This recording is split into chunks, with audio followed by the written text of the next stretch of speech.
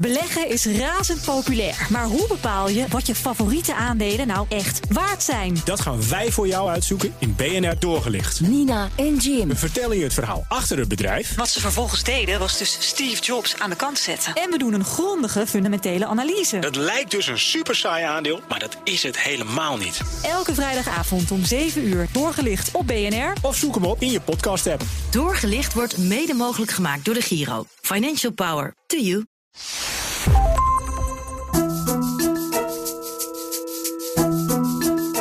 Dit is een toegift bij de serie Dit kan niet goed gaan. Een interview met Hans Hogevorst. Hij is de aanstichter. Dit hele onderzoek begon nadat ik hem had gelezen in de Volkskrant deze zomer. Hogevorst werd vooral bekend als minister voor Volksgezondheid begin van deze eeuw, toen hij de hervorming van het zorgstelsel doorvoerde. Maar daarvoor was hij een jaar minister van Financiën geweest in 2002-2003. En daarvoor jarenlang financieel specialist binnen zijn partij, de VVD. Hij heeft ook 2 jaar op het ministerie van Financiën gewerkt als ambtenaar. Na zijn politieke loopbaan was hij baas van de Autoriteit Financiële Markten, de toezichthouder. En sinds 2011, 9 jaar alweer, woont hij in Londen, waar hij voorzitter is van de International Accounting Standards Board. Dat is een raad die internationale accountantsprincipes, de IFRS, definieert en als ambitie heeft om die over de hele wereld als standaard te vestigen.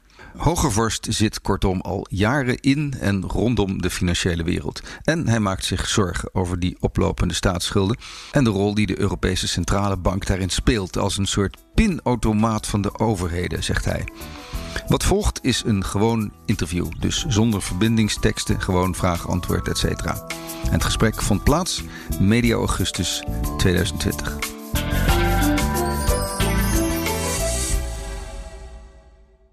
U zegt ergens halverwege het verhaal, de gewone burger weet donders goed, dit kan niet goed gaan. Dat denk ik wel. Dat merkte ik toch ook wel aan ik heb veel reacties op het artikel gekregen. Dus er begint wel iets te broeden, heb ik het gevoel. En ik denk wel dat er heel veel mensen... vroeger, toen ik nog in de politiek zat, merkte ik altijd dat mensen heel gevoelig waren voor boodschappen van... je moet je huishoudboekje netjes op orde hebben.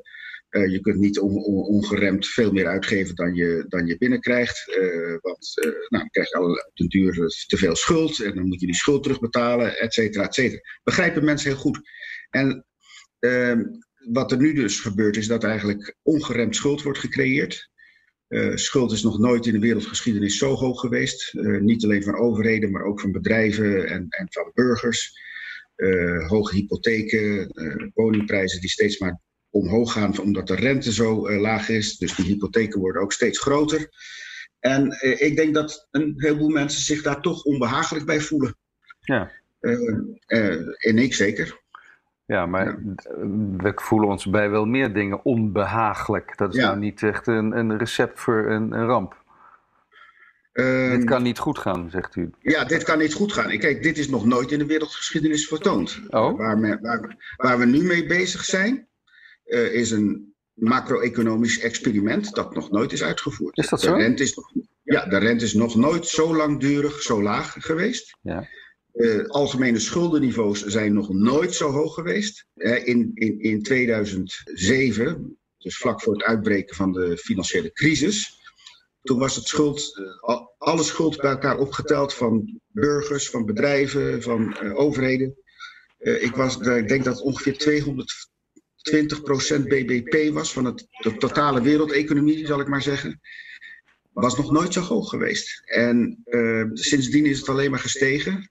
Het steeg tot ongeveer 300% BBP verleden jaar. En nu, dankzij de coronacrisis, bijna alle westerse regeringen hebben gigantische begrotingstekorten. Dus het gaat nog steeds... Maar goed, dan heb ik Wim Boonstra gesproken, econoom, die zegt, kijk, over iedere schuld staat een vordering. Per definitie. En in de wereld wordt het altijd glad gestreken. Dus je kunt wel zeggen dat er 330% van de BBP geleend is, maar daar staat er dus ook tegenover dat er 330% van de BBP uitgeleend is. Dus dat is geen probleem. Ja. Dat is geen probleem. Kijk, nu niet, misschien. Maar het klassieke recept voor een financiële crisis is dat er te veel liquiditeit wordt gecreëerd, dat er te veel leningen worden uitgegeven. Dat is al begonnen met de tulpencrisis in de 17e eeuw. Dan wordt er veel geld geleend en natuurlijk, daar stond dan een vordering tegenover. Tot men op een gegeven moment tot de realisatie komt dat de onderliggende waarde waar die lening voor gebruikt wordt, dat die niet meer klopt, dat die te hoog is. Dan komen mensen in problemen met het terugbetalen van schulden. En het ene probleem leidt tot het andere. Klassieke kredietcrisis. Dat is wat er gebeurd is in 2008. Toen stond er ook tegenover elke lening die een bank verstrekt had, stond een vordering. Of de lening zat bij de cliënt of bij het bedrijf. En de vordering zat bij de bank. En op een gegeven moment bleek dat die vorderingen eigenlijk niet meer voldoende geïnd konden worden. Dus ik vind dat werkelijk een redenering die heel erg lui is. Nou, het is niet een redenering, maar het is goed. Koen Teulings die zegt, dit is helemaal niet zo gek, want we hebben een steeds groeiende berg spaargeld. Vooral in de westerse wereld. De rijkste landen worden steeds ouder. Er is steeds meer geld op zoek naar een bestemming. Dat zie je in Japan natuurlijk, maar ook in Europa. En als gevolg daarvan is de rente, die trendeert al vanaf 1985 de hele tijd maar gestaag omlaag. Ja. Dus... Ja, die redenering klopt deels. Ja. Ik denk zeker dat als gevolg van vergrijzing in de wereld, dat er meer mensen zijn met een hoop spaargeld die ze willen gaan opsoeperen op een gegeven moment tijdens een pensionering. Maar het verhaal dat er een soort structurele beweging is in de wereldeconomie, waardoor het natuurlijk is dat die rente steeds maar blijft dalen, daar geloof ik dus helemaal niks van. Maar ten eerste, laten we even bij het begin beginnen. 1985. Toen was de rente op een historisch hoog niveau. Een uitzonderlijk hoog niveau door het ingrijpen van Paul Volcker in de Verenigde Staten, die de voorzitter van de Amerikaanse centrale bank was, de Fed. Er was double-digit inflatie in de hele wereld, met name ook in Amerika. En de enige manier om dat naar beneden te krijgen was door de rente extreem hoog te hebben. Dus het was een extreme situatie. Dat is zeer succesvol beleid geweest, zeer pijnlijk, want het heeft een enorme recessie veroorzaakt in die tijd. Maar het was de enige manier om die inflatie onder controle te krijgen. Dus dat was zeer succesvol. Dus die rente, de inflatie ging omlaag en daardoor kon de rente ook omlaag. Want die zat niet op een normaal niveau, die zat eigenlijk veel te hoog structureel. Dus het grootste deel van het verhaal is gewoon, het was een reactie op een uitzonderlijke situatie. Prima, maar maak het even af. Sorry, excuses. Ja. Nou, kijk, en wat er vervolgens gebeurd is dat onder de opvolger van Volcker, Greenspan, dat er eigenlijk een heel asymmetrisch monetair beleid is gevoerd. Wat bedoel ik daarmee? Dat elke keer als er een probleem was, dan werd er rente verlaagd of er werd er extra liquiditeit gecreëerd door de centrale banken. En als het dan weer beter ging met de economie, werd die verlaging maar deels teniet gedaan door een verhoging. Dus het was eigenlijk een heel accommoderend monetair beleid. De meeste economen zijn het daar ook mee eens dat dat het geval was. En de markten zijn er toen meer en meer aan gewend geraakt dat als er een probleem is, de centrale banken staan altijd voor u klaar. Dat was de zogenaamde Greenspan put. En dat beleid is eigenlijk, dat heeft geleid tot veel te veel liquiditeit in de markt. Dat was een van de redenen. Veel te veel schuldcreatie. Een van de redenen voor de financiële crisis. Dat heette een kredietcrisis, omdat er te veel krediet werd verleend, omdat krediet te goedkoop was. Dan zou je zeggen, nou dan hebben we toen ons lesje geleerd. Gaan we niet elke keer als een probleem is weer op gas geven van geldirrigatie. Op het monetair gas geven. Het is eigenlijk alleen maar extremer geworden. Onder Bernanke is in de Verenigde Staten de hele wereld mee in zijn kiel zog. Steeds bijplempen. Die is ook begonnen met het opkopen van staatspapier. Wat eigenlijk altijd het taboe was in centrale bankenland. Maar dat deed men om de lange rente te drukken. En dat beleid is extremer en extremer geworden. Het is echt ernstig wat er nu gebeurt. En ook een land als Frankrijk gaat nu ook over 120% BBP schuld in. Maar kunt u dan uitleggen aan ons gewone burgers het verband tussen enerzijds overheden die geld lenen om hun economieën of op de been te houden of op de been te helpen? Dat is 1. En 2 zijn er centrale banken die drukken nieuw geld, waarmee ze dan inderdaad indirect die staatsobligaties kopen. Dus wat is daar dan aan? Dat zijn 2 verschillende acties. Dat zijn 2 verschillende dingen met verschillende effecten. Die hebben heel veel met elkaar te maken. Ten eerste is het voor heel veel landen heel makkelijk geworden om veel geld te lenen, omdat die rente zo laag wordt gehouden. En dat wordt laag gehouden door de ECB. En door andere centrale banken. Het begon in Amerika, ECB doet nu volop mee. Er is natuurlijk geen markt die negatieve rente verzint. Dat is puur het werk van centrale banken. Dat moedigt, dus dat lage rentebeleid moedigt het aankopen van, of het veroorzaken van het creëren van schuld door overheden, moedigt het aan. Toen Draghi, die daarvoor als een grote held wordt gezien, zei: we will do whatever it takes to protect the euro. En dat was eigenlijk een boodschap van: we gaan gewoon Italië helpen vanuit de ECB. Toen is eigenlijk zijn alle hervormingen in Zuid-Europa gestopt.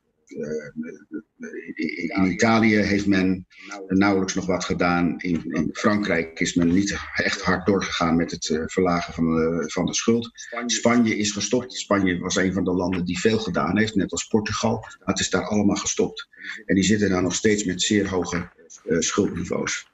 Dus die hoge schuld wordt uitgelokt door de centrale banken.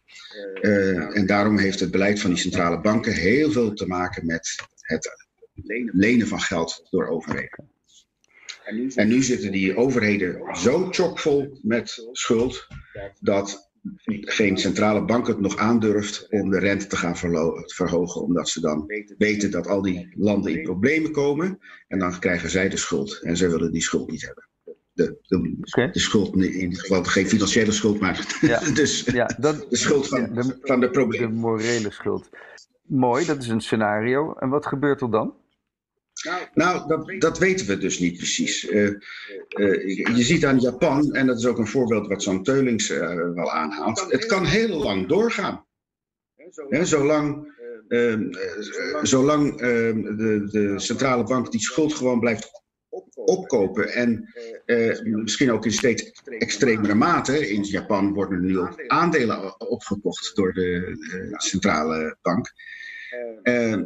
Dan kan dat een hele lange tijd worden volgehouden.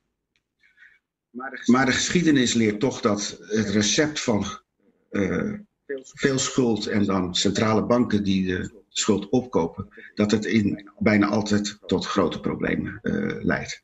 Als ik uw redenering doorvolg, dan kom je uiteindelijk uit bij een ultimatum van Nederland aan de rest van de eurozone. Van jongens, nu is het echt klaar. Onze pensioenen worden leeggevroten door de overige 18 landen. Onze burgers pikken het niet meer.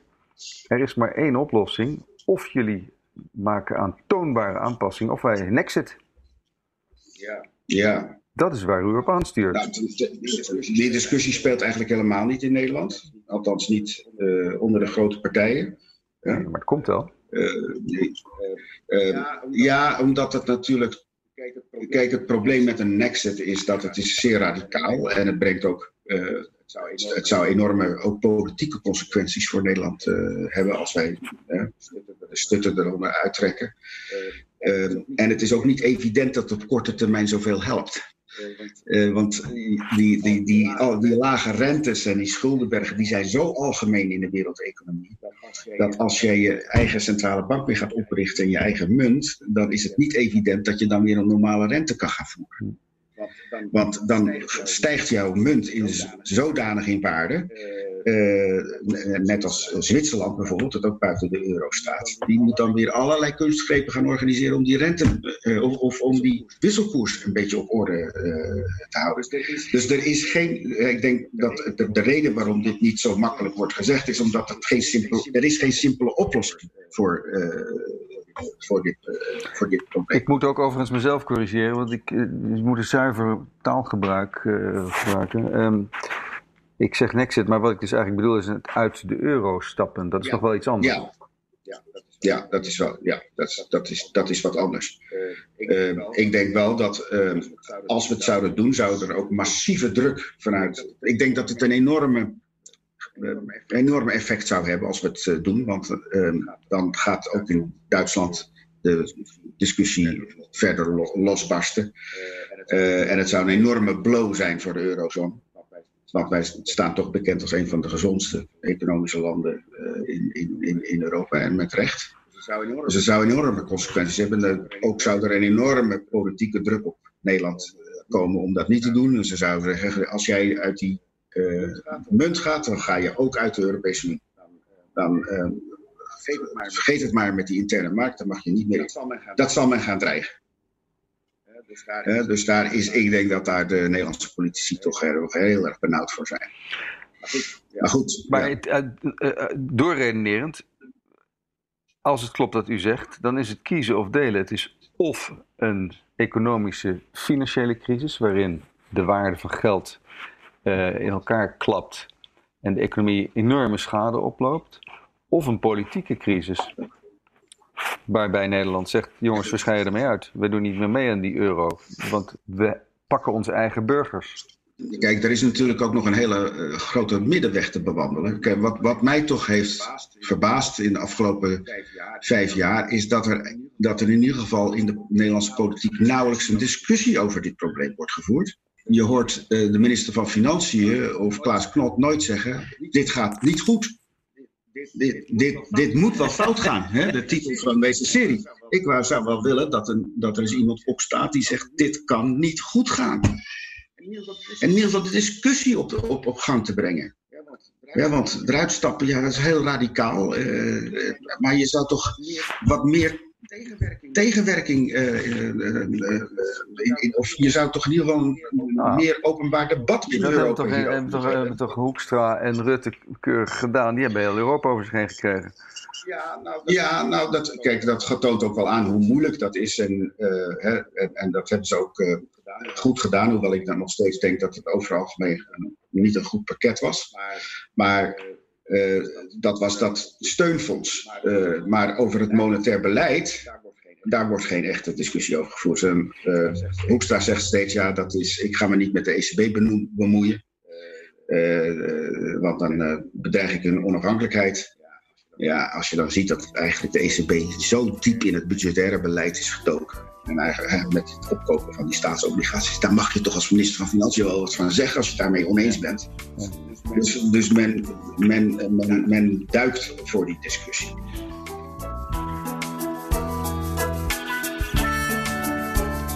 En tot zover Hans Hogevorst, oud-minister van Financiën, in een gesprek per Zoom, maar dat had u al gehoord, op 18 augustus 2020.